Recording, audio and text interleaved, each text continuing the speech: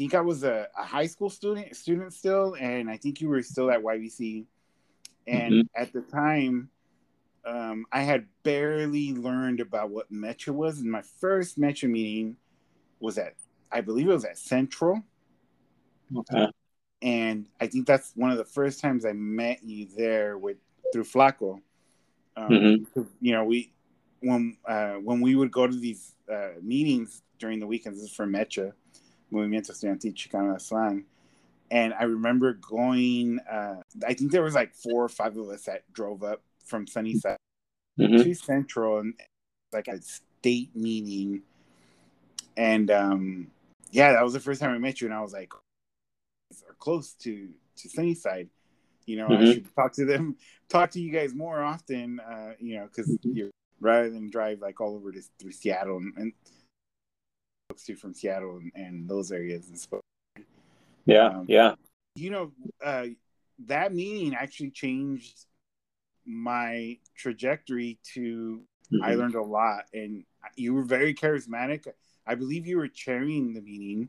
You know, what I remember, you know, my cousin Greg, who is, you know, maybe 4 or 5 years older than me, was a student at Yakima Valley Community College.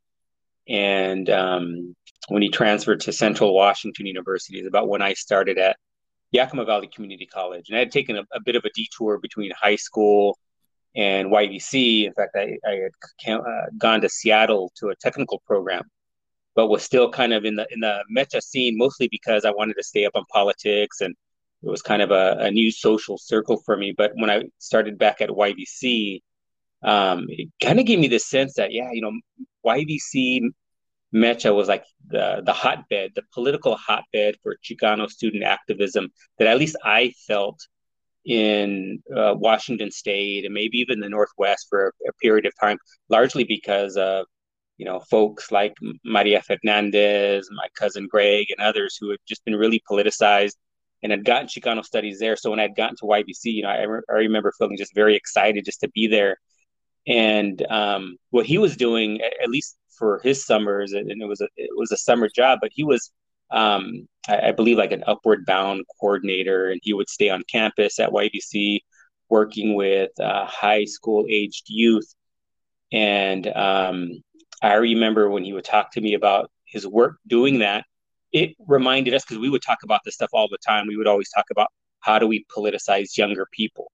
And we would adopt these models that happened in the 60s and 70s where teachers, conferences, there was these events that would tend to congregate younger people and have these conversations.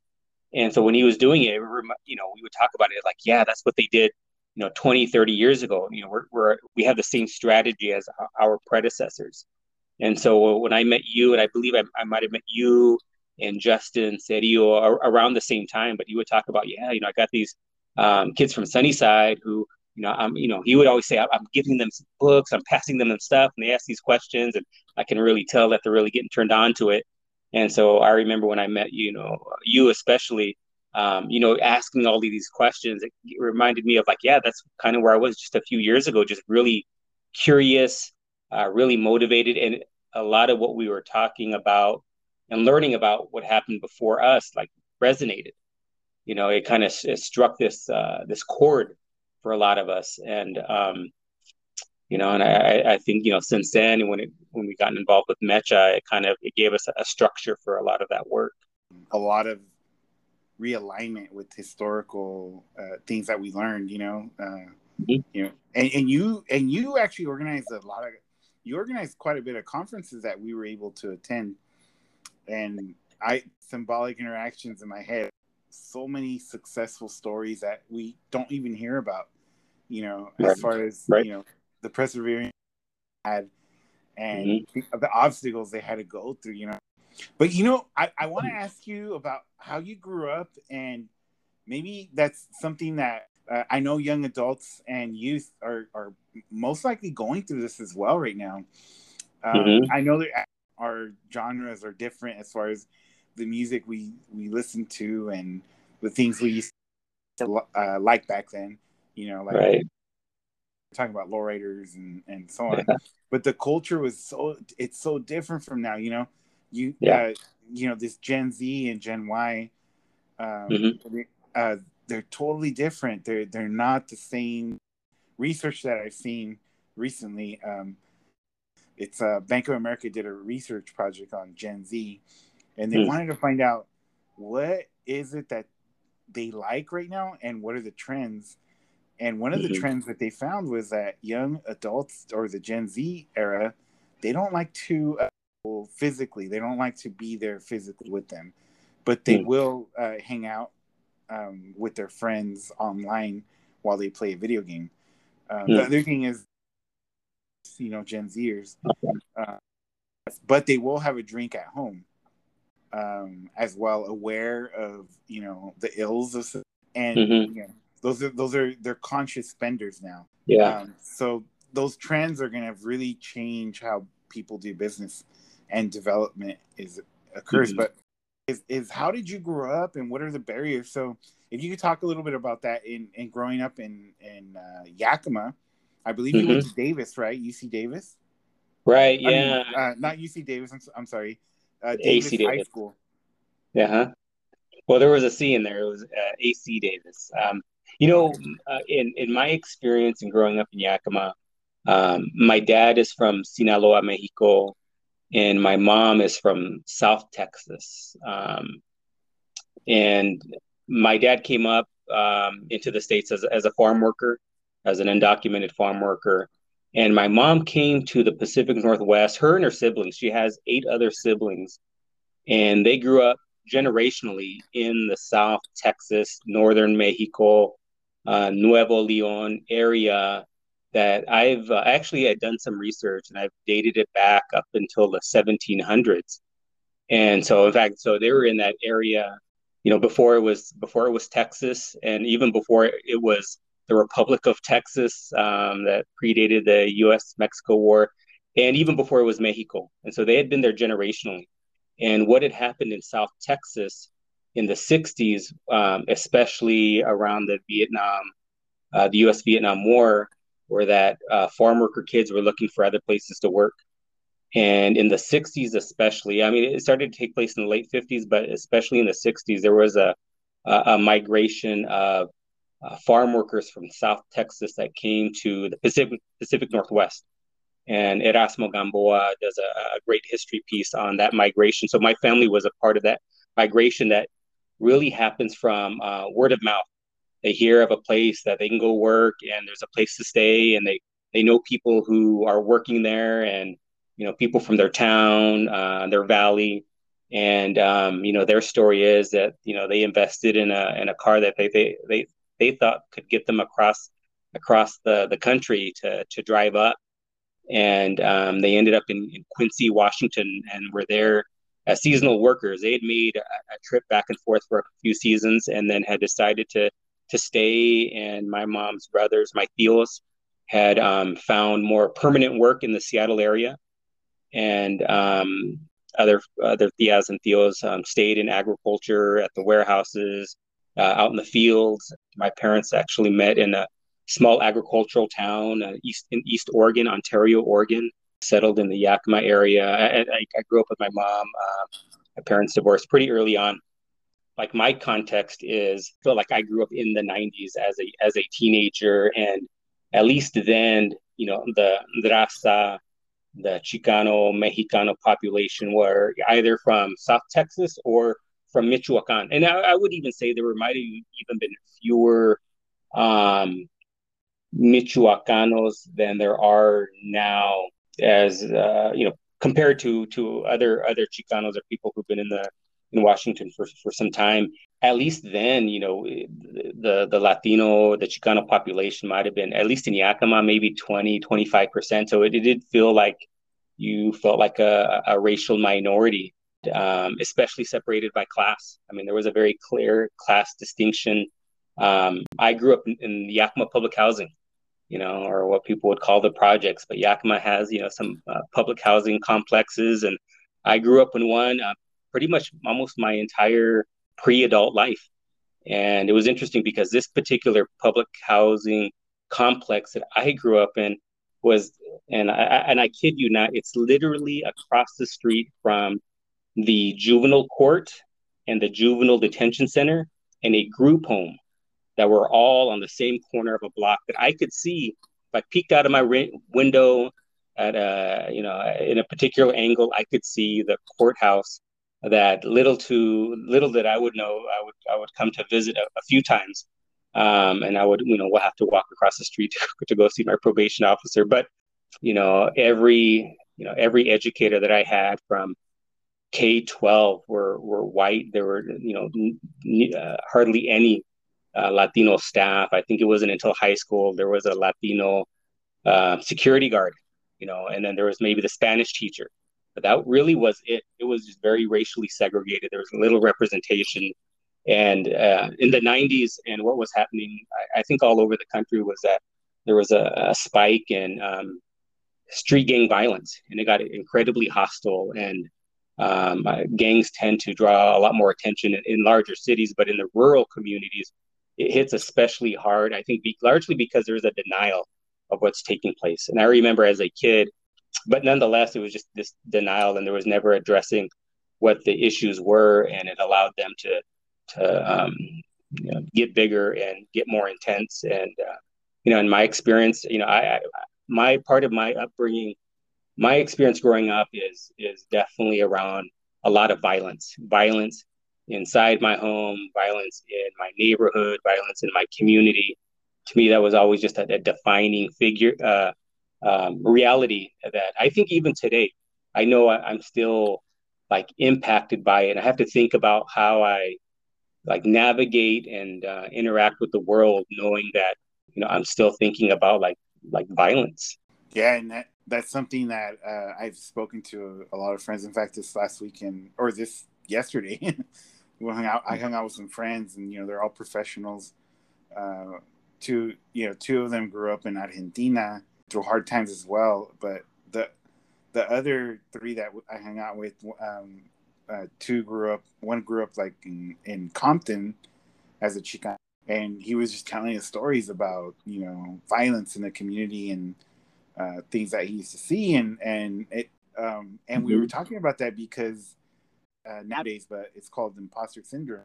We all came up with the conclusion that imposter syndrome, what it does is it really affects us because we've been either racially traumatized or infighting in the community between different gangs and so on. So that always comes up in our head when we're thinking hey, do we really belong here as change makers? Because when we were growing up, fighting and seeing some crazy stuff, and that always comes up that's one of the things that I think of when I'm thinking hey, when I'm having one of those days where I'm thinking I may have imposter syndrome today, because I'm dealing with managing people at work, and you come to realize no, this is you, you got ready, you can do this, of spaces that you feel like you're interacting with, so I'm talking about this across the street and this juvenile complex, and there was this gas station that was right in front of it.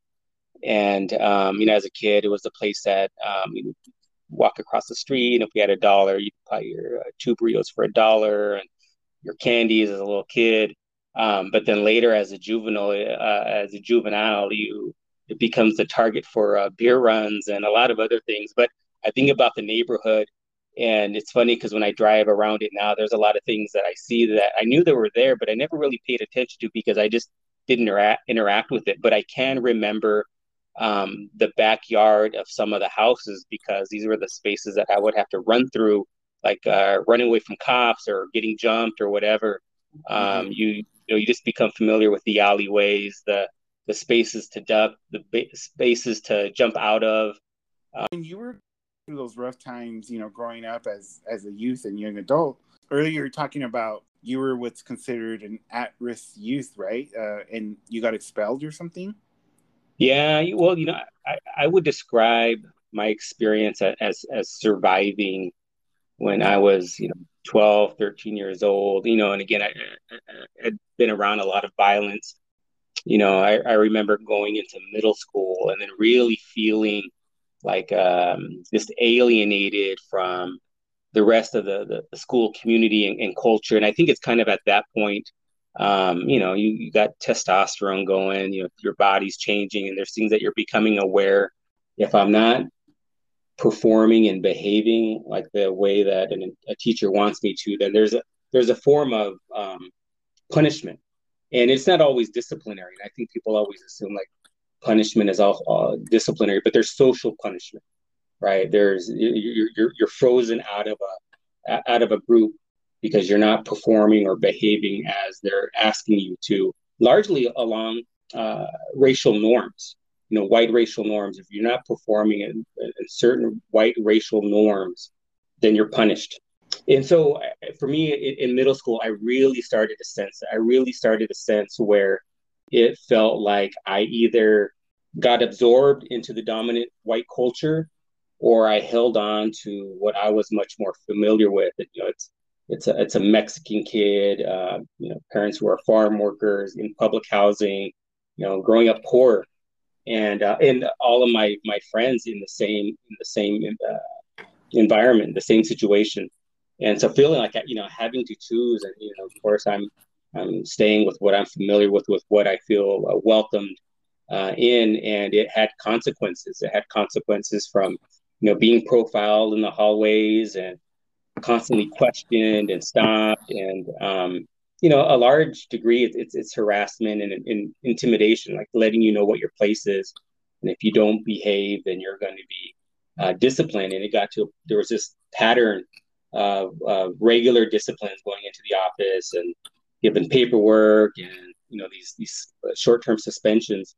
At the time, this is mid 90s, and gangs were really starting to take off. For me and the people who I grew up with in my neighborhood, we started to see gang culture as a way to adopt identity and what we understood as culturally ours, right? I think when you're young, you're trying to find what is that identity. And for us, that was an alternative to the dominant culture. And there wasn't a lot of options that we were aware of, but it became one. But then it also became a useful survival tool. It became a vehicle to be able to protect ourselves, to be aware, but then also to have our own culture, have our own dress, our own language, the values, our own ethos to uphold. And so for us, it felt like there was definitely this way of belonging. But then the survival aspect of it was necessary when we were being followed by police, and we were being stopped, and we were being searched and cuffed and questioned and interrogated on a pretty regular basis as kids. And these are grown men. I look back at it now, and I can't believe they would get away with this stuff. But we would get picked up and driven to a police station and just interrogated, as 12, 13-year-old kids. And they would take pictures of us, and there was no cause for arrest or anything else, and largely they were able to do with it because they would take advantage of our parents' situation, whether they were, afraid of the police themselves, or if they were not able to speak English, or if they were just working. Like, they were able to take advantage of things like that. So we realized that looking out for each other, it was a way to survive. At the schools, it was a way to protect ourselves. And then as young kids, when the fights started to kick up, we were able to hold each other, have each other's back. But of course, in an environment like that, gangs are not.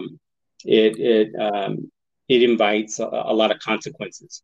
And so, like, the suspensions at one point turns into a full-out expulsion of the Yakima school district. So as a 13-year-old, I was expelled from the Yakima school district. At that point, I was told, like, indefinitely, like I would have to go to another school district. And in that particular incident, I was detained by a police officer in the middle school building in the principal's office, and the principal had called me in. And I also kind of think, when I look back, thinking about how the school's relationship with law enforcement, because I'm an educator now, and those things now we become like hypersensitive to really think about the impact and who are we protecting. And at that moment, I definitely wasn't protected. I as a kid, I knew and I felt like this was a way for them to finally get rid of me. And they'd had, I was expelled from the district. I spent a little bit of time in juvie. Again, this was something that I was not involved with. But I think when you are a 13-year-old kid with a bad attitude and already feeling angry, I just didn't care. Quite honestly, I didn't even try to defend myself all that much, clearing any level of guilt or maintaining my innocence. It was just like, well, you're gonna take me to juvie. That's okay. I got the homies there. I wanted to check out the walls as it was anyways. And so being expelled from the school district, eighth grader, options for me were GED programs or some of the local, they called them alternative schools back then.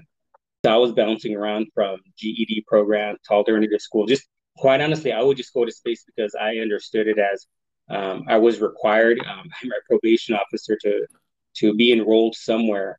But being in the gang, I was always aware that I can't just show up to unfamiliar spaces by myself.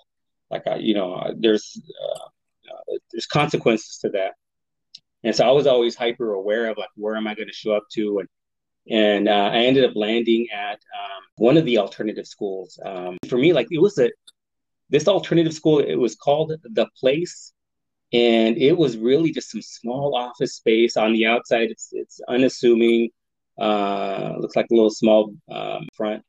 And unique about this place is it's the school that all of the group home kids would be bused to, and all of the kids who were on probation were there. So basically, just all the street kids were there, and they had probably like I couldn't think of a lower expectation. And this was supposed to be high school. I couldn't think of a lower expectation in this environment because if you showed up with a pencil, that would grant you a pass at the end of the term.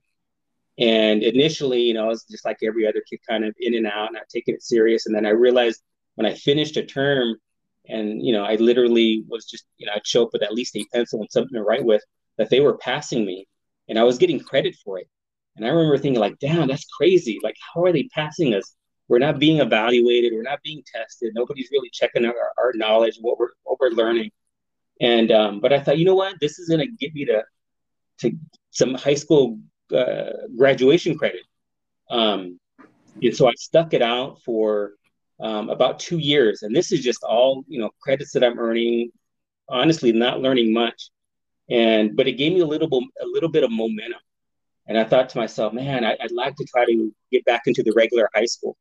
That would mean me, and this was after 2 years, to transfer into Davis High School as a junior. And I had all of these credits. And I remember trying to enroll into Davis High School, and the assistant principal, he wanted to have a meeting with me. And he sat me down, and he knew my rap. He knew my rap sheet in terms of the suspensions, expulsions. I think I was listed as a gang member. And so he was reluctant to let me in. But then he looked at my transcript. He's like, well, you do, hey, you have all of these credits. You are accounted for academically. He looked at me and said, hey, I'll put you on a probationary status. And, if you don't get into trouble, we'll let you stay. And that particular moment was really interesting because there was still a lot of unresolved street matters that were happening. And so I just didn't think I was going to last long. Damn, man. I mean, maybe a couple of weeks at best, because I wasn't aware of any rival gang members that were in the high school, because that high school fairly effectively removed anybody filed or suspected of being a gang member. So they kind of just cleaned house. And so when I came in, they only gave me a chance. I thought, okay, I'll have a few weeks before they, mistakenly let someone else in that's a rival, or I just bump heads with somebody like walking in my car.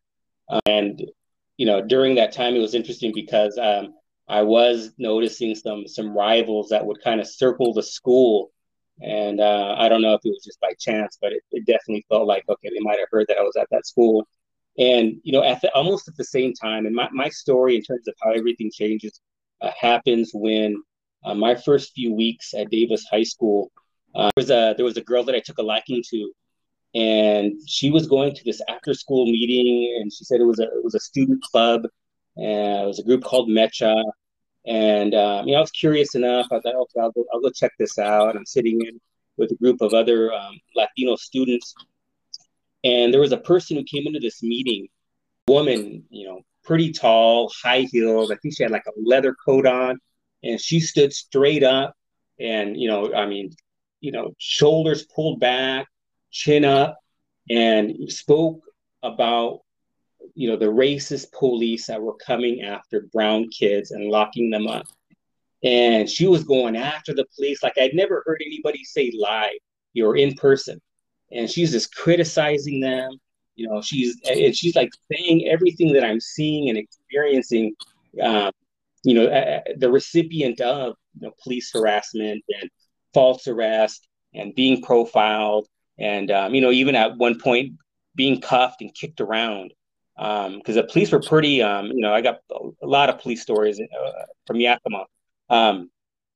But what she was sharing like really resonated for me, and it kind of gave me this awareness that what she's saying is not only what she's saying right on, but this woman is gutsy. I mean, she's bold.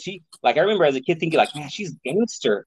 Like, like the gangsters and just the gangsters. And she was gangster. And I was just really drawn to that power. So I would show up to the meetings that she would organize in the community. And really, to make like a long story short, she politicized me. She brought me under her wing. Her name's Luz Bazan Gutierrez, and her history was that she was a member of La Raza Unida party in of all places Texas. So talking about that Texas relationship, this third party that was really competing against the traditional Democratic Party, but this party particularly was looking to run Chicano Latino candidates on a really progressive platform. And so she was a part of that history, and one time was married to Jose Angel Gutierrez. And, I didn't know her history then. I just knew that she was fiery, she was strong and organized, and she was just really motivated. And so when she took me under her wing, and I then I had a community mentor, but it politicized me to like be really aware of what was going on. Everything from, why do I live in public housing, and why is it that my mom worked so hard and our situation hasn't changed at all? That I have an older brother and sister who hadn't even finished high school, who have been in detention, are dealing with their own demons. And I'm on that same track. All the homies are on that same track. It just gave me this awareness that, something's got to change. I got to figure that out. I don't know what it is. Like, I don't have any path or model, but I got to figure some things out. And, and the last acknowledgement that I give in terms of how things change, and it's something that I had written earlier to a homie, was that the gang that I was running with, when I was trying to make that transition back into school, a little bit more focused on my own particular goals, I knew there was some, there's some explaining to do. I got to go back to the homies and be able to have that conversation, because, when you put in so much work in with each other, protecting each other, you really depend on each other to be there for you. They've made sacrifices for you. They've taken their rap for you. And so, I knew I had to have that conversation. And at the time, I was participating in press conferences. So my community mentors would bring me to these press conferences, and it would get some attention on the Yakima Herald or local media outlets. And so people would hear about it. And so some of the homies did as well. And I remember when I had to talk about, a change of direction for me. And I remember they literally said like, "Oh, it's cool, dog. It's cool. Do your thing." And to me, that was just their blessing to say, do what you need to do. Like, don't worry about, hanging out with us, or, whatever thing that you feel like you owe. Do what you need to do. That there was a sense of just being proud. And I wasn't trying to get out for selfish reasons or, abandon anybody, but it was to understand what was happening and to change how things were in our community because of what was happening to us. It was a way to come back to the community stronger, and to really, on some level, man, I mean, I have to admit, like, it's to get back to, at all the wrongs that have been caused onto us. So, the homies giving me the blessings, My community mentors kind of putting me on a track. I mean, that was really a shift. And, that allowed me, surprisingly, I was able to graduate high school on time. Not that I was high school graduate ready, because mind you, I had like half of my credits that were based on showing up to class with just a pencil. I wasn't academically prepared at all. In fact, when I got onto a college campus, I took all the remedial courses and had to start over. But it gave me this illusion that I was ready, and so for me, that was enough to at least give it a try. And that got me at least to the next phase. You defined internal colonialism in your description of growing up in that area. Something that I think I went through that as well. Like I needed to find an outlet, because the community was trying to define me, and I needed to define myself, and the gangs was the way to define myself, Mm-hmm. And taking pride.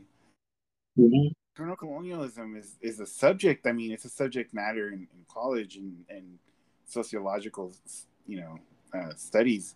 Mm-hmm. But something that I wanted to ask, and this is, I'm sure you dealt with this as well. Then something called the Stockholm syndrome. You're well aware of that, right? The Stockholm Mm-hmm. syndrome. Growing up, did you ever confront and they were Yeah. forced to assimilate and all of a sudden talk against you because they felt that they were protecting the structure of colonialism? Did you see that? I mean, at least what I saw and what I experienced, the street gang culture, I think is inherently radical in the sense that it is rejecting mainstream. It's already critical of mainstream, and maybe it isn't give it that kind of language, but there's already like acknowledgement, like no, something wrong here. Like there's a certain madness, and maybe I'm acting out in what looks like madness, but I'm responding to like this very real reality. And I think when we see at least then like kids in school who look like us but who are just going in with this flow, and people would accuse them as acting white, or rejecting who they are, and that might have not been entirely fair. But I think what was like for me, what was always key in feeling like I was politicized was that it gave me a chance to not give up who I was, because I always had this sense that it was kind of like this, either absorbed or you're not. There wasn't like this third option, and the third option, being politicized, like no, it gave me like these models of like who the Black Panthers were, the Black Panther Party, the Brown Berets, all these radicals who before us were organizing, maintaining identity. And then it wasn't until later as an adult that I really started to go down a path of like ancestral history and knowledge. I think the places that I've experienced rejection, militancy amongst younger people wasn't until maybe I had gotten to the University of Washington. And, you had like historical groups, you had the mechas there, but then I saw this emergence of the Latino Greek system. And, I went to the University of Washington in 1999. And it was really at that time, one of the first Latino fraternities started there, maybe just a couple years before then, like maybe just 2 years before then. But even then, it felt like it was just building so much momentum. And a lot of the kids who were showing up a lot of the Latino kids that were showing up to the University of Washington, at least then were still coming from Eastern Washington. And if their parents were not farm workers, they were at least one generation removed from it. But to me, it was really surprising to see the Greek system being much more appealing. It wasn't until later I thought about it to myself, like, well, if I was somebody who was struggling to get by and I finally make it to Disneyland, which is the University of Washington, like, why would I want to continue to deal with struggle? Like, when you go to a Metro meeting, it can be a little depressing because that's all you're talking about is like the struggle and the fight, and you feel like, man, I worked so hard just to get to the school, and I feel like you're still in it. But so I see some level of like people looking for the easier route, but I always felt like spaces like Mecha really provided this like really critical space. If there was any criticism, it might have been like it was too critical. There would be criticism of everything, but I think what it did was that it always stripped down what our perceptions were and really try to place the burden of truth and responsibility on each other and really challenge each other. So when people had these I don't know, impressions of each other or anything else, like at least we've spent some time like committed to like trying to find some level of truth and committed to trying to find some be a part of the work. What about your college mentors? Like people that stood out for me were like, and it was George Lopez, the math. When I first got to Yakima, YVC, you were actually leaving to UW. So it was like, we didn't really get to hang out at all. It was like maybe a week. I think it was a summer too. Yeah. We really, like, you pretty much let me know, hey, this is what's going on here. And you were like, I'm out, So for me, I thought like, oh, at least I'll hang out with Randy for a little bit. But I didn't get that, the full, the Randy experience, should I say. Yeah, that's funny. So, yeah, and I'll talk about some of the mentors that I met at, especially YVC, right after high school. And so what I was doing in high school when I was at Davis, I would spend half of my day in my classes. And again, I mentioned that I was able to transfer in with all these credits to count towards graduation. I was still really unsure of like what I was going to do with this thing. I'm in high school and I'm taking classes, and I had a homie who had an older brother who had gone to this technical program while they were in high school in Yakima. They were working at Boeing now. And I thought, man, I just had no idea, like, what is the path? I don't know what to do. And so when I was at Davis, I enrolled into, I think at the time it was called the Skills Center. And it was technical skills, kind of like what they have, what they call it CTE, community technical education, I think is what it is. And so half of my day, I was enrolled into an aviation technician program. I was learning to become an airplane mechanic.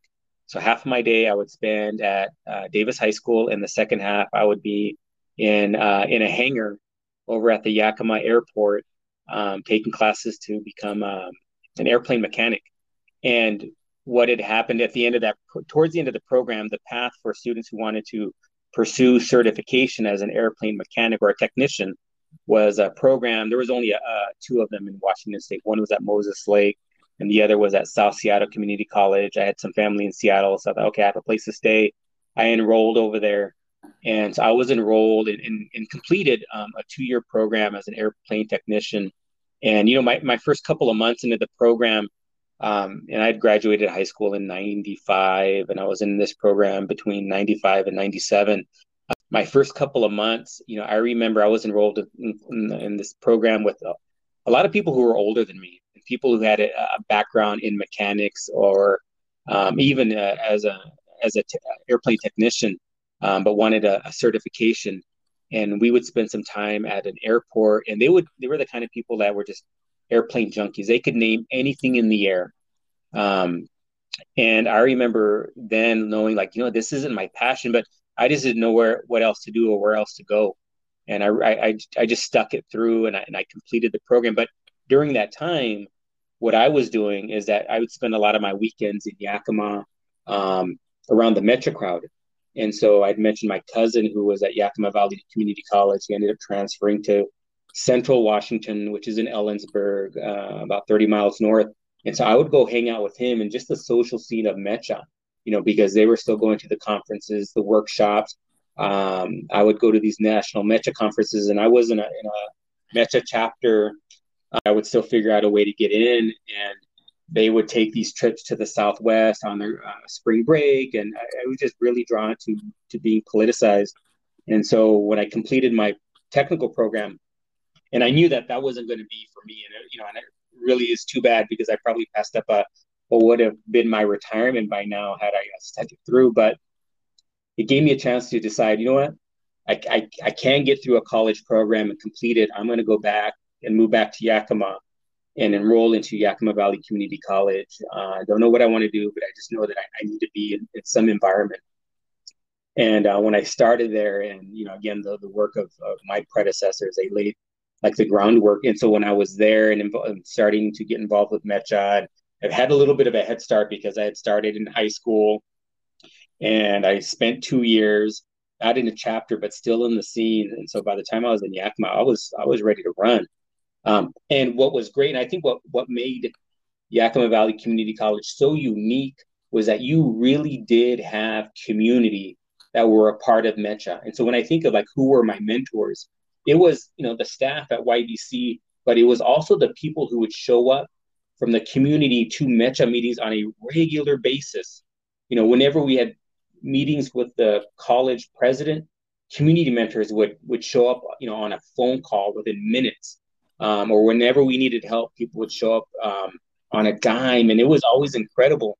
And as a student there, so this is the first time I've ever had, until that point, like a Chicano instructor, or I'm taking Chicano studies, or I'm taking a math class, and my instructor's Chicano. My counselors are Chicano. Community members who are showing up, look like me, who are committed to the cause and putting in the work. Staff members like Bernal Baca, all being surrounded by people who've been around and who had their own experiences. I remember thinking like, this is it. This is what it feels like to be a part of community. And, there was this one experience that I had. So this is like my first year, and I'm just running. I'm excited. I'm reading my books. I'm going to these conferences. I'm engaging with elders. I'm learning. I'm participating in rallies, trying to organize some of the work on campus. And we were also making an effort to outreach to high school students. So over at Eisenhower High School and Davis High School, try to be involved with their Mecha chapters. And I was invited to be a speaker for Cinco de Mayo at Davis High School. And, oh man, what a great honor! That's incredible because that's my alma mater. I get a chance to come back as a speaker. To me, that's like that is affirming. From one experience of feeling like ostracized from a school system to finally coming back and sharing who I am. And as I just before this invitation, it literally just days before I was invited, I was also invited by the students from Eisenhower High School. Now, Eisenhower High School in the 90s when I was there was predominantly white, and it was considered like the preppy school on the other side of the tracks. And that's what its reputation was in the 80s and 90s. And I know this not only from the outside, but I was enrolled in Eisenhower High School for a couple of days until I was literally asked to leave at no cause other than the perception. And so anyways, back to the Eisenhower students from Eisenhower Mecha had invited me there because they wanted to have a meeting with their principal because they wanted to have an event for Cinco de Mayo that the school refused to have. And I, as a community college student, I thought, yeah, I'll come in as a community member. I'll just be there with you guys. There's nothing for me to take a lead on other than just be there. And so I showed up the morning that they were going to meet with the principal. The kids were, there was about maybe 15 students who went into the main office and had asked to meet with the principal. And they were told at the front office, well, you all don't have an appointment. You can't meet with the principal. And, when you're young, you don't know the protocol. But they were pretty insistent. And so they had seen the principal step out of his office for a moment. And they yelled for him and said, hey, we want to have a meeting with you right now. And he kind of just lifted up his hands in a stopping gesture and said, no, wait, schedule an appointment. I'm not talking to you right now. But really dismissive. And granted, they got 15 brown kids who were pretty anxious, who probably never showed up that way. And they were dismissed that way. And so the kids they're kind of going back and forth saying, we want something now. And after a short while, I finally interjected and just asked, why don't you schedule him? Why don't you just meet with him right now? You're not doing anything right now. Why don't you just meet with him right now? What's the problem? And at some point, he turns his attention to me and asks, who are you? I said, well, I'm just a community member. It kind of sizes me up. And he was a new principal at the time. He says, well, you have to leave or you're going to get charged for trespassing or something or the other. And I thought, okay, well, I'm not here to have the cops called on me. So I'm just, and I was in between classes at YVC anyway. So I said, oh, okay, I'll just leave. And I start walking out of the hallway, and the high school students are following with me. And spontaneously, somebody starts the solidarity clap, or what people call the Mecha clap. And they start the solidarity clap, and it gets loud and loud. And, there's a chant here and there. And the principal's kind of behind us as a group as I'm walking out. And he is a little startled. And he walks right up next to me, and he grabs me by my arm. He says, "Come with me now." And he's pointing in the direction of the main office. And then I'm maybe 21 or 22-year-old, 22. I'm not a 15-year-old kid anymore. And as he grabs me by my arm and is telling me to go in the other direction, I look at him and say, "You're going to need to let go of my arm." And he says again, "Come with me to my office." I said, "No, you need to let go of my arm." And he finally does, and I walk away, and I drive back to YVC campus because I have a class coming up. And after class, I'm in the I think what they call the hub, the student lobby, after my class later that afternoon. And I'm in the lobby, and two police officers show up to the student lounge, and they're asking for me. And I say, "I'm right here." And they ask if they can talk to me outside. And I was really curious. Like I've had enough run-ins with the police. Like I know when I should really worry for my well-being, and other times where I'm not. So, and they weren't really posturing. They almost seemed like they were showing up out of some level of inquiry or protocol. So I was curious enough, willing to step out, and they were explaining that they were gonna issue me a citation for disrupting the peace. And so Wow. he had ticketed me, and I still have a copy of this ticket. I think the exact language was something to the effect of disrupting school activities, and I was cited. And when I was outside, and they're issuing this ticket, and it was near a parking lot, I looked over and I see the principal of Eisenhower High School. He was there, like, looking, and I'm assuming he's making sure that the police were going to follow through with what they said they were going to do. And I thought it was like, I just nodded my head and I thought, okay, this is interesting, because to me, in my mind, I'm like, okay, like I know the playbook on this one. Like I knew it to a T. I was like ready. Like, okay, we're going to do that. Fine. If that's the best shot you have, is giving me a citation, okay. Like the worst thing that a school can do is give attention to things like that. So straight from there, I drove myself to the Yakima police station, and I filed a report for assault charges, because this principal had grabbed me by my arm unneedingly. I wasn't he wasn't authorized to do any like physical restraint of any human being, let alone somebody who's not engaged with him. So I went in and I filed an assault charge.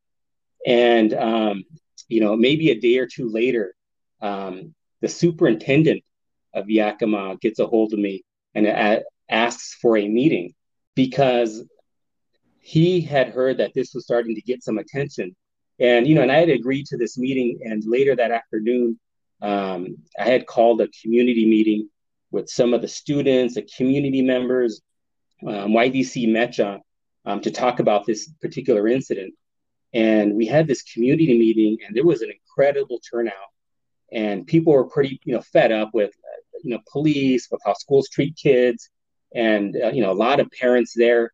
And one of the school officials from the central office was there, and he had seen like, okay, this shit's getting out of hand. We need to do something about it. So by the time I had the meeting with the superintendent, they were, ready to offer concessions. Like, hey, what can we do to address this? What the principal did was, in other words, they said it was wrong. That shouldn't have happened. They should have taken an opportunity to listen to the kids. And, I wasn't in any position or I didn't have any motivation of any level of retaliation. Ultimately, the purpose of that meeting was that the kids would be heard. And, the Cinco de Mayo, more than anything, is, again, it's just an opportunity to feel seen, to feel validated, to make decisions on behalf of themselves. And so having that conversation with the superintendent, like, that's what that's about. Work there, and we can resolve this. Like this citation, this assault charge, these things are frivolous, but I can draw attention to it. I can get a community to show up, because the community's tired of it.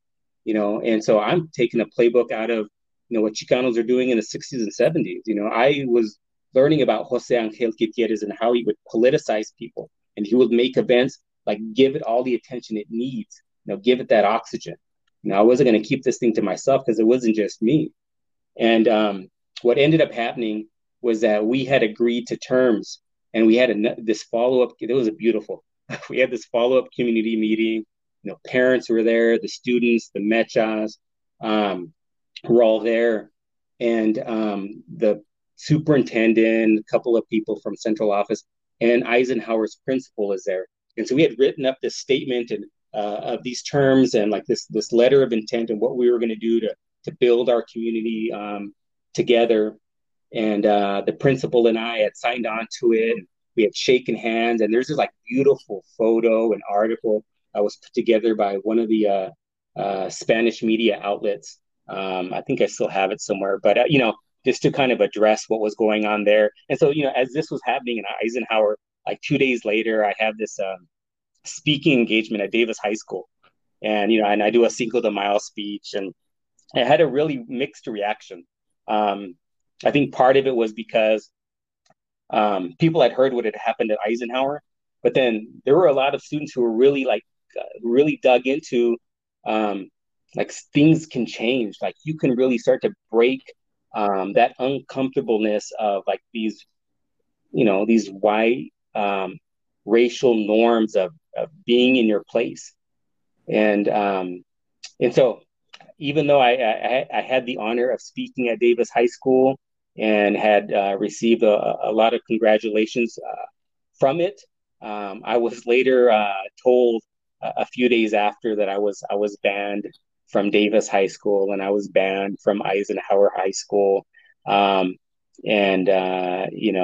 think up until a few years, that so-called ban had held until I became like a part of this K-12 system as a school district administrator. But so all of the while these little incidences are happening, little movements and shifts, the community mentors that were able to show up was always incredible. I never felt like I'm on my own, I'm going out on a limb. It always felt like, I always had this acknowledgement. I would talk to my mentors about it. They would give me their blessings. And even now, a lot of the people who I'd met at YDC, like Bernal Vaca, who is somebody who I still connect with, if I consider a mentor. I credit my academic path to my doctorate degree right now, mostly, not entirely, but mostly because of my community mentors. I remember when I was finishing up my my associate's degree, my 2-year college degree, had no idea what to do. And some of my mentors like directing me to the 4-year schools and to transfer, and they were talking about Wazoo and UW. And as a farm worker kid, like that was just like a distant dream. Like there's no way they're going to let me into places like that. And going in and being in those spaces. I remember days after I earned my bachelor's degree out of the UW Seattle campus and coming back to Yakima, I think I'd met up with Bernal Vaca at YDC. This was, not too long after I'd gotten my degree and finished my bachelor's degree. I'm coming back. I'm going to be down for the movement. That's the dream. That's the message that we had gotten as mechistas. And I remember like being so proud of myself and telling Bernal, like, hey man, look, I got my bachelor's degree. It's from the University of Washington. And him looking at me, he was like, oh, that's nice. And he says, when are you going to get your master's degree? And I remember thinking like, man, this guy, who does he think he is, man? Does he know what it took for me to get this degree? Like, does he have any idea? And I remember thinking like, okay, all right, if he thinks I should get it, then, that's what I'm going to work on. I'm going to work on a master's. And, I had a pretty significant gap by the time I worked towards it, but it was always on my mind. And I went off and got a master's degree. After I got my master's degree, a few years after then, I was at a conference, and another mentor of mine, Heno Nueva, she sat me down. We were at an event. She was like, hey, Randy, I want to talk to you. And, we had been in a few meetings and have had conversations. Heno Nueva Morales, she was asking me about my academic past and like what I want to do. And she looked at me in my face as we were sitting down. She says, hey, you need to go get your doctorate degree.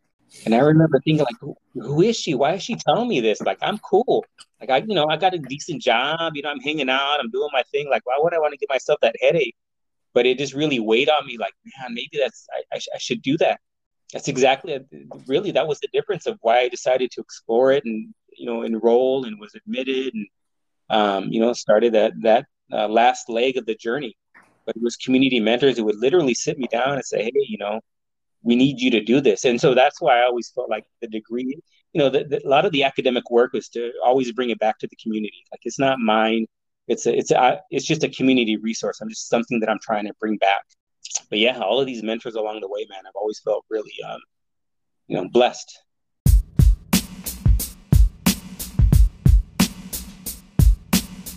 Some of our audience would probably want to know what, when you transitioned from YVCC and you went to, was it Evergreen or UW straight?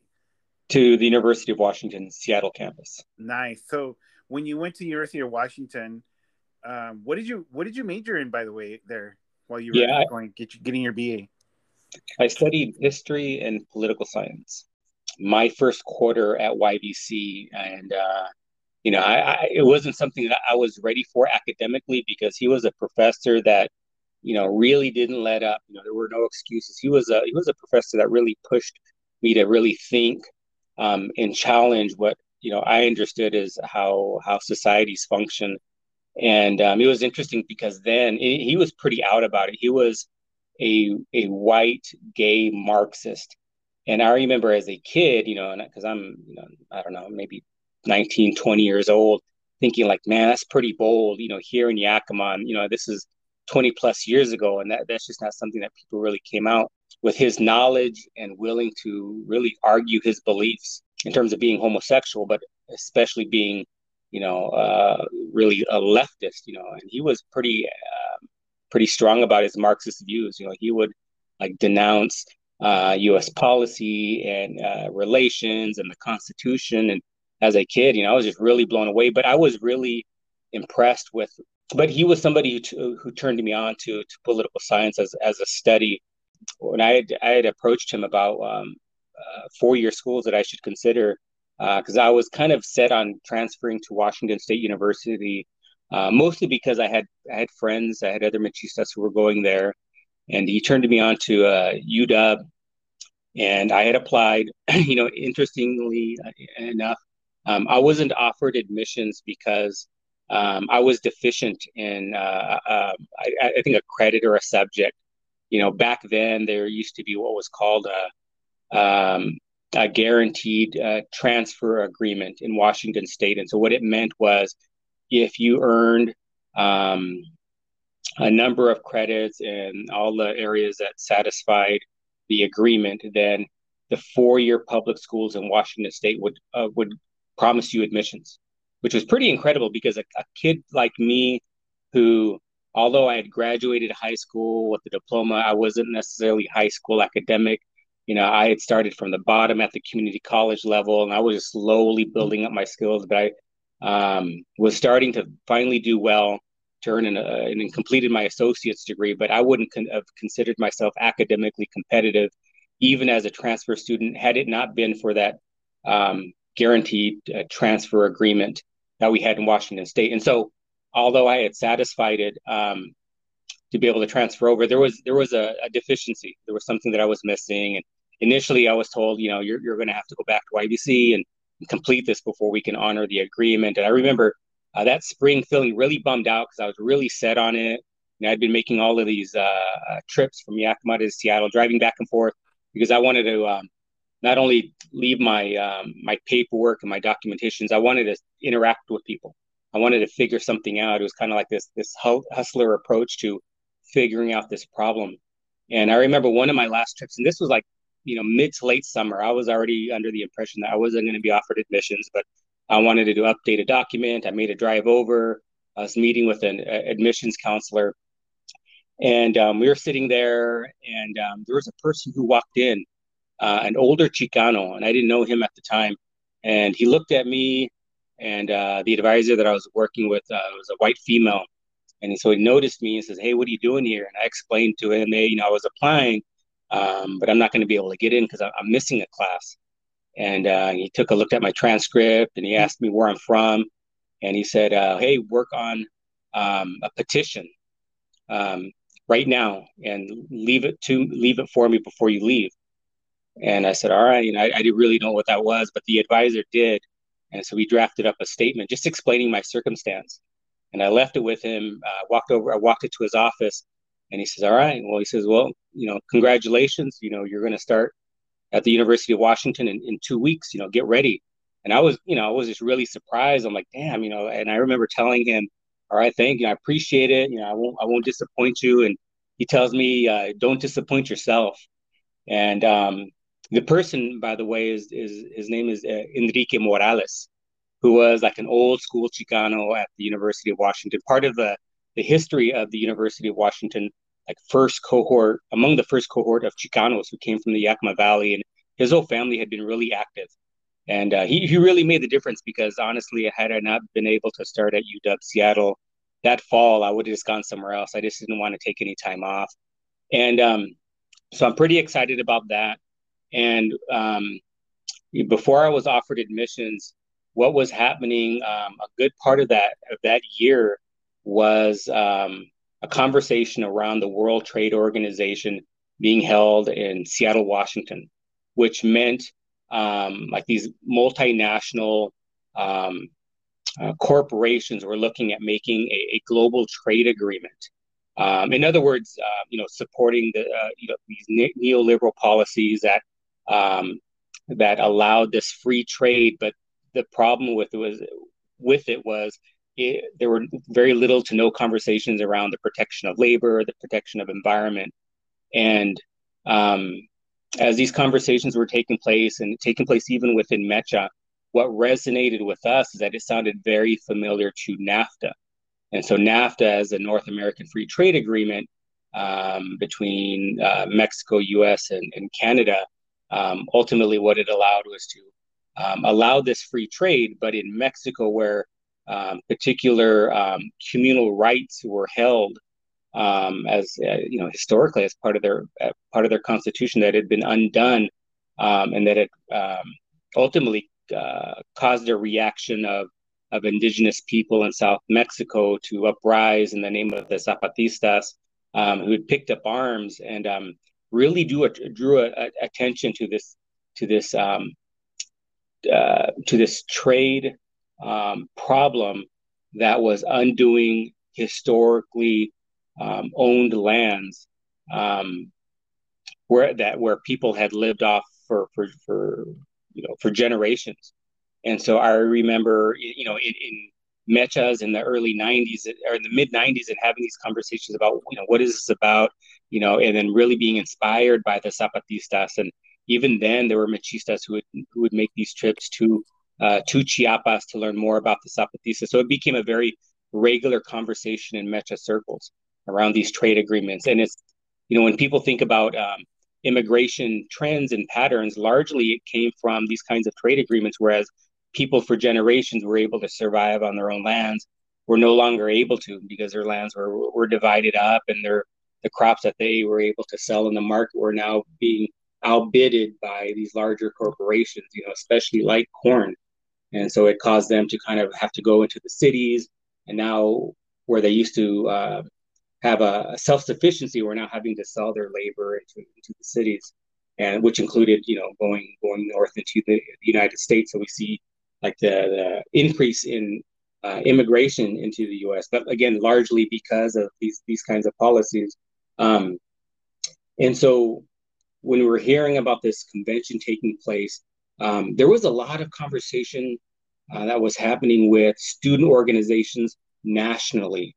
And so at the time, in 1999, I was elected as one of the national co-chairs of MECHA. So MECHA as an organization is broken up into chapters throughout the US. And then these chapters are organized within regions. So kind of a big chunk of area. So in Washington, it had been a part of this Pacific Northwest region that was at one time Washington, Oregon, and Idaho. And then the national structure, it kind of represents chairs that kind of spoke on behalf of the organization. And so at the time, I was elected as a co-chair for National Mecha, and there were national student organizations that were reaching out to us, wanting us to get involved in the protest of the WTO that was taking place in Seattle. And so we were already having these conversations largely because it was in our backyard. And I had participated in a conference. There was a kind of a mini convention over in New York that I was invited to, me along with the other national co-chair, learning about what the impact of the WTO, what the actions that were going to take place. And when we returned and we are sharing this information, it was interesting because the history of National Mecha. Yeah, I remember we were having these conversations on the National Mecha platform about the WTO and how important it is for us to be involved. And interestingly, is that there was some pushback on Mecha getting involved in this particular demonstration. I think there was, it was to some degree on the premise that it was more of a, like a white liberal issue. It wasn't necessarily our issue. People were making the connections with Chicanos or Raza and why it was important to us. But being here in Washington, and a lot of Machistas here in the Northwest, we kind of understood how important it was. But nonetheless, it was a resolution that was voted down. If you look at the archives of Mecha in terms of taking a position against the WTO before the convention took place, it didn't pass. And so in the Pacific Northwest, we had made a decision that we were going to go forward on our own in terms of organizing against the WTO. And so when I was offered admissions into UW Seattle, it was great. It was like, okay, I'm going to get a chance to be right there. And that fall, being involved with the Mecha chapter, and they were already having their conversations. But then a lot of activity really kicked up in terms of organizing trainings, a lot of groups coming from, all over the country. It was a pretty incredible scene.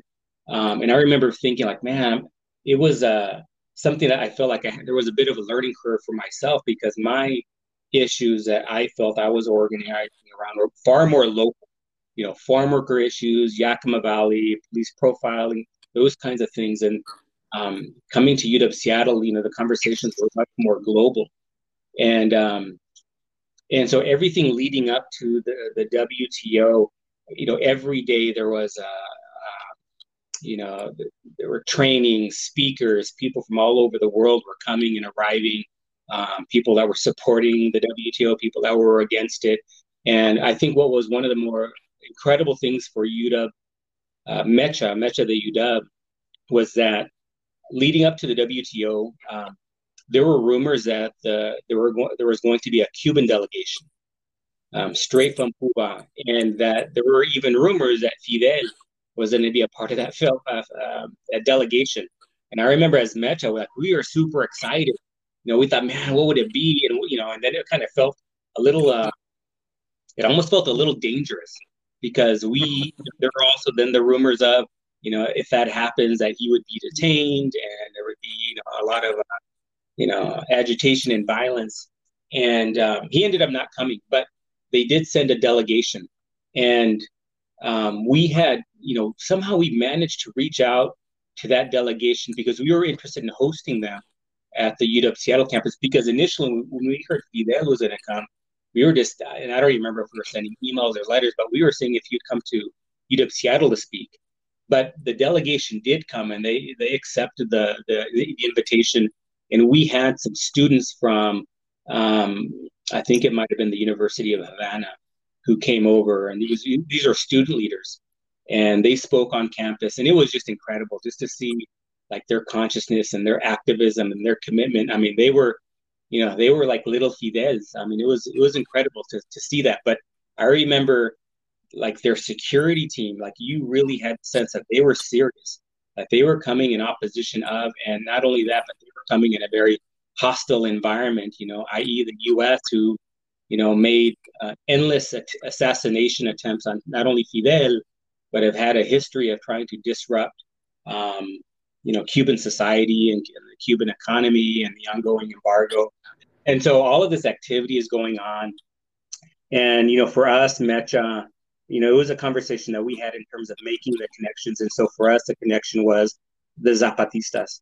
And, we were trying to figure out like the messaging, because a lot of Latinos or students are asking, why are we getting involved?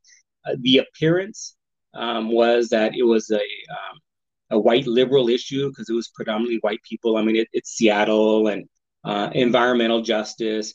It tends to be made up mostly of white organizers. And so as we're having these conversations, it kind of like for us was pretty clear that it's about connecting the Zapatista struggle. And so we ended up adopting the imagery of the Zapatistas with the red bandanas across our face as a face mask, the black attire, even the full black ski mask that the Zapatistas were known for, largely to conceal their identity. We weren't necessarily trying to conceal our identity, but we were just wanting to make the messaging clear.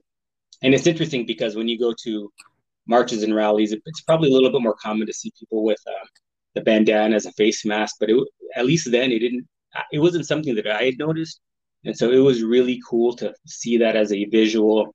And I remember that the day of the protest, there was a student contingent that was starting at the University of Washington Seattle campus and was going to make their way to Seattle Central campus and then eventually to downtown Seattle. There was also a labor contingent that started elsewhere. There was an immigrant rights contingent that started, I believe, further south. And so there were all of these groups, but they were ultimately going to converge in downtown Seattle. And it wasn't something that I was, for me, I didn't understand the magnitude of this rally. Just participating in a lot of marches. I took it as, it being another march. Seattle is going downtown. So I thought that, okay, that's going to be the big thing. But to see, nearly 50,000 people converge into downtown Seattle and be organized and represent and being loud. I mean, it was an incredible scene, and people will know of it as, the violence that broke out between protesters, demonstrators, and police. But being there, I would largely attribute it to the police really not being ready, because there was definitely an overreaction which caused a lot of the chaos and people running in different directions. We as Mecha had made the decision that we were there just to make it to downtown, and we've completed what we wanted to do, largely because we also had members who were undocumented, so we didn't want to take the position that we were going to stay there to get arrested. And some groups were. They had made a decision that they were going to go downtown and they were going to stay there to get arrested, to ultimately back up this police system as a strategy. And so, when we had arrived downtown, we had some members that split up. I stuck around just to kind of see what was going on, and seeing police fire off concussion grenades, pepper spray, and just kind of what looked like just smoke bombing. Large crowds was. As a kid from Yakima, it was just something I'd never seen or been a part of. And that lasted for a good week. Every day there were groups that were walking into downtown and disrupting. And, and people wonder, do these things ever matter? These protests, these demonstrations, all it does is cause chaos and property damage. But what was happening on the inside impacted the inside of that convention, because people were talking about it, world leaders were talking about it, and ultimately it threw off their agenda. The goal that they had set for themselves was not accomplished. So largely the protesters did succeed, because not only did it draw attention, but it disrupted this particular convention, which was just incredible. And, there's a story that came out shortly after, I'd spoken of the Cuban delegation. And, they were a little worried because, they had their own security team and they just weren't sure. They just don't know who to trust, especially being in the U.S. But the story that we had heard, this was after the convention, because we had a follow-up conversation with them, was that they were, I believe, entering the convention, their own particular delegation. And so the protesters, what they were doing was stopping people from coming in. So they were blocking doors, blocking streets. And the Cuban delegation, when they arrived and they had announced themselves to these protesters, the protesters cleared the way to letting them come in. And ultimately saying, you know what, you guys get the free pass because you guys are coming in to being critical of what's going on and are going to look out for our interests. So when people like question what demonstrators and protesters actually know what's going on, I mean, to me, those are just examples of, they absolutely understand what's happening. These aren't just people with nothing better to do who are showing up downtown to, cause chaos. But it was a very conscious, critical group. And I think for Mecha, after then, I mean, it really became about like being much more aware of international struggle. And so again, for me, it felt fairly new. And but I think that might have been the case for a lot of other Mechistas. It was something that, what, this is something we got to read up on and pay attention to, learn more about what's happening in Mexico and Central America, and really the rest of the world. And a lot of our workshops, speakers, the content that we were bringing in, I think reflected that, because we knew it was like being able to make those connections. When people talk about like think globally, act locally, I mean, it became like a real experience, I think, for Mecha in Seattle and a lot of other Mechistas in other chapters. I mean, would you say your activism and learning how to be civically engaged, advocacy in that form, would you say that had a lot to do as well with your, I guess, success in school? Your persistence in, getting your EDD, or which is similar to a PhD. Would you say that helped give you the ganas? We talk about ganas sometimes. Mm-hmm. Yeah. Mm-hmm. When you had barriers, you confronted it with your understanding of your experience and so on. Yeah, I would attribute like Mecha making my education relevant all throughout college. Yes. Had there not have been space that Mecha was providing, I think I would have had a hard time really connecting what was it that I was trying to do.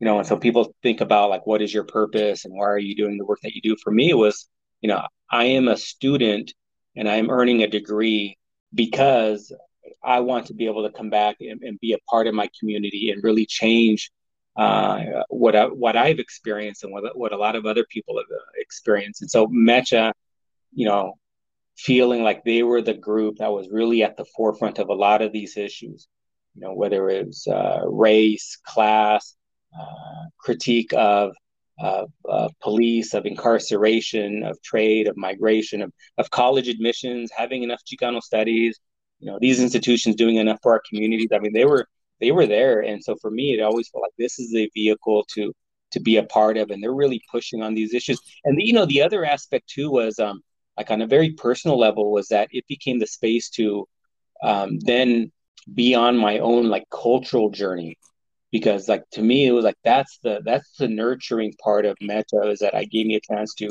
like understand the ancestral history of who I was and embrace it, because in Mecha that was something that was very common culturally speaking, was that it was this critique of dominant culture, but then it also said, what, but we also have a very long history of ourselves, and to bring that forward, and what does it mean to be a more contemporary person.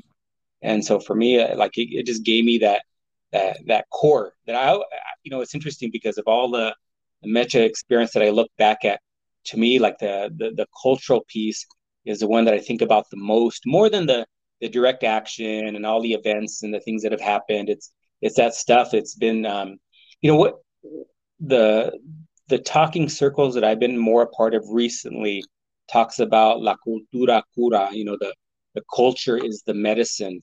And, I think about that more and more, and like, how do I use that as medicine? Speaking from as a person who, as a kid, was in a state of survival and had a survivalist mentality, that is no longer useful for me right now. I can't have that as a husband, as a father. In fact, it can have a very serious negative effect. And it was something that especially I credit my wife, my partner. She had drawn my attention to, as because I would interact in certain ways when things got tense, or there was conflict. I responded in a particular way. That was exactly how I responded when I'm like a 15-year-old kid in the streets of Yakima, and I can't do that anymore. And but what it meant for me to do was then I can't have this survivalist mentality, but I need to draw upon culture as medicine, and lack of a better term, kind of like do some of that healing process. That self growth process. And one of the, it's interesting because right now I live in Bellevue, Washington. In Bellevue, it's a fairly affluent place. I mean, when you talk about Washington, that's probably one of the more affluent zip codes. And it was, honestly, personally speaking, I thought it would be the last place that I would ever live. But I remember, I think it was the first few months that I was living here in Bellevue, and I had all of these microaggressions that were happening around me. But there was a trip that I'd made to, I think it was the drugstore. I was picking something up, my wife and I, and we walked in. I think it was like a Bartell's. And as I walked in, there was these two younger guys who were in there, and they were being a little loud. And I kind of had this sense that they were maybe either intoxicated, they were on something. They were definitely drawing attention to themselves. And I noticed that as I was walking down the aisle, we were going to cross paths. And as we were crossing paths, I shoulder checked him, and he looked at me and he apologized. He kind of stepped back and so, and he continued to walk on. And my wife looked at me, he's like, "Why did you do that?" And I explained to her, like, I had to check him, man. I mean, he was coming into the space, and I was a little worried in how he was going to respond. And I needed to know, like, are you going to cause trouble, or are you just going to, kind of chill out? And, this is something that she didn't understand. And so for me, like, the survivalist mentality was that I was worried what this guy was going to do. And so I would rather know by bumping into him if there was going to be conflict, so at least I could be ready, versus me walking to my car or me being at the checkout stand and something's happening that I feel like I had less control of. But it was this very survivalist mentality. It's like something that's very minor, and it could seem, my wife described it as macho, and I said, yeah, you're right. But when I grew up, like, you had to do these little things to have a sense of awareness and safety, because otherwise how we would describe it, you'd be caught slipping. So as I think about that, I'm like, but you know what? I can't be doing that. So it's those little things that I can't be doing. I can't be sizing people up. And not that I get into any scuffles. I'm a grown man. I'm a family man, and I have a job, and I think about those things. But even the microaggressions that I'm not acting out, but I can still feel it inside my body, like, that's problematic, and it can be poison. And so, I think about that stuff in terms of my own cultural medicine to address some of those things that I had used that have, I think, lingered in my body. And so, but Mecha, I felt that put me on that cultural path, because one of the first experiences that I participated in culturally, that I felt like it woke up ancestral DNA, was watching danza for the first time as a 19-year-old kid, and feeling it and seeing it and smelling the copal and realizing, like, this is me. Like, to me, like, it just, something shook and changed my DNA.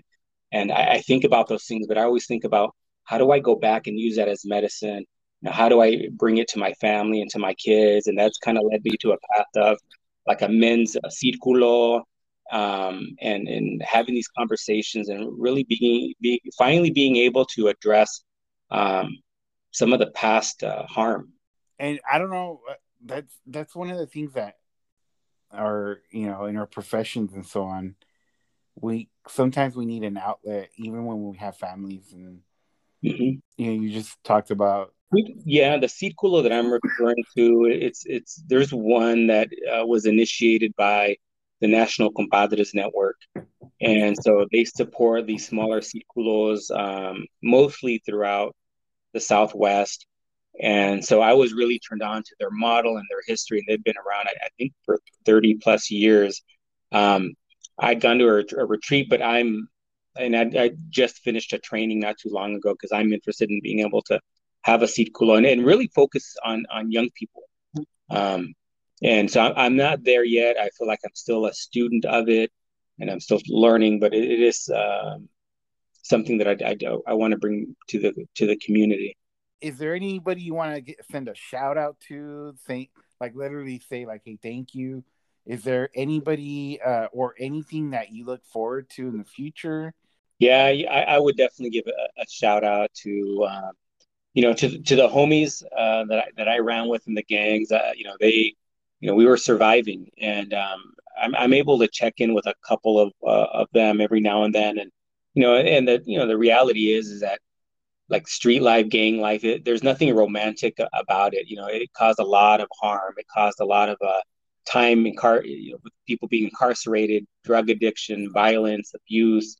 And I still have a few homies that are still maintaining, and I always credit them to being able to hold me down and who gave me the support when I needed it. So always like a big shout out to Oscar Rangel, Robert Enriquez, Jose Ariano, Ruben Guzman. There's a whole cohort of knuckleheads who we were trying to just get through, and the community mentors who had adopted me and brought me under their wing, Luz Gutierrez, Ricardo Garcia, Bernal Baca, Enrique Morales. Man, there's like a good dozen. Ricardo Sanchez, Lee Vargas. A lot of people who probably didn't consider me a mentee, but they were people who I kind of looked for advice and guidance.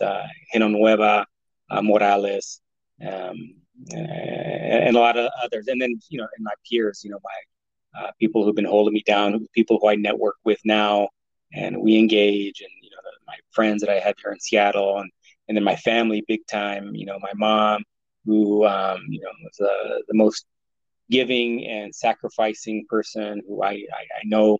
I always hope that I've made her proud. Every diploma, my high school diploma, my community college degree, my University of Washington bachelor's degree, my master's from Seattle University, and my doctorate from the University of Washington. All of those degrees are on the wall of my mom at her home in Yakima. Once I've earned them, I put them there because she deserves them. And as far as where my work is now, I work in a K-12 system, and so I work mostly with adult staff and understanding some of our racial equity work and how we move the work. For me, being in a K-12 system is like at the center of community. And I remember for some time I wanted to be on a college campus, and that's important work there too. But I also think that being in a K-12 system, it's where the community is at, is where everyone is, and getting a chance to be here for me is important. It's something that I want to keep doing as far as the community partnerships, doing some state work.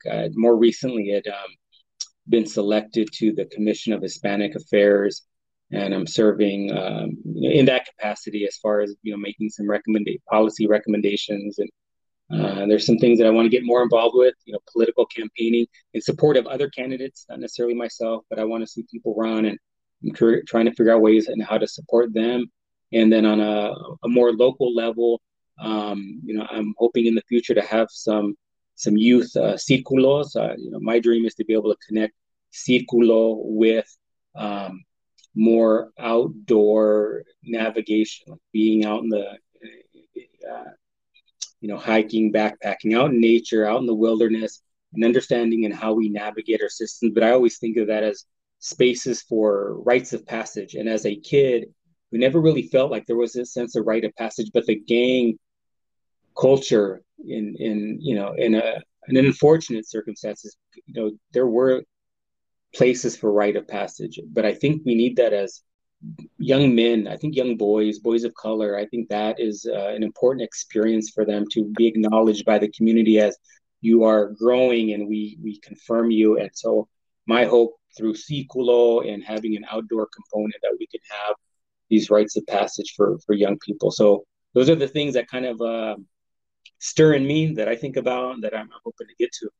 And you know what? I want to give you a big shout out. You, if it wasn't for you and your cohort and you know, machistas, I would have stayed, and I would have been, and I'm not saying stayed, but I would have been in really bad shape as far as my life. You know, I was a dysfunctional, at-risk youth. So, you know, seeing y'all and seeing that y'all cared about your community helped me care about my community.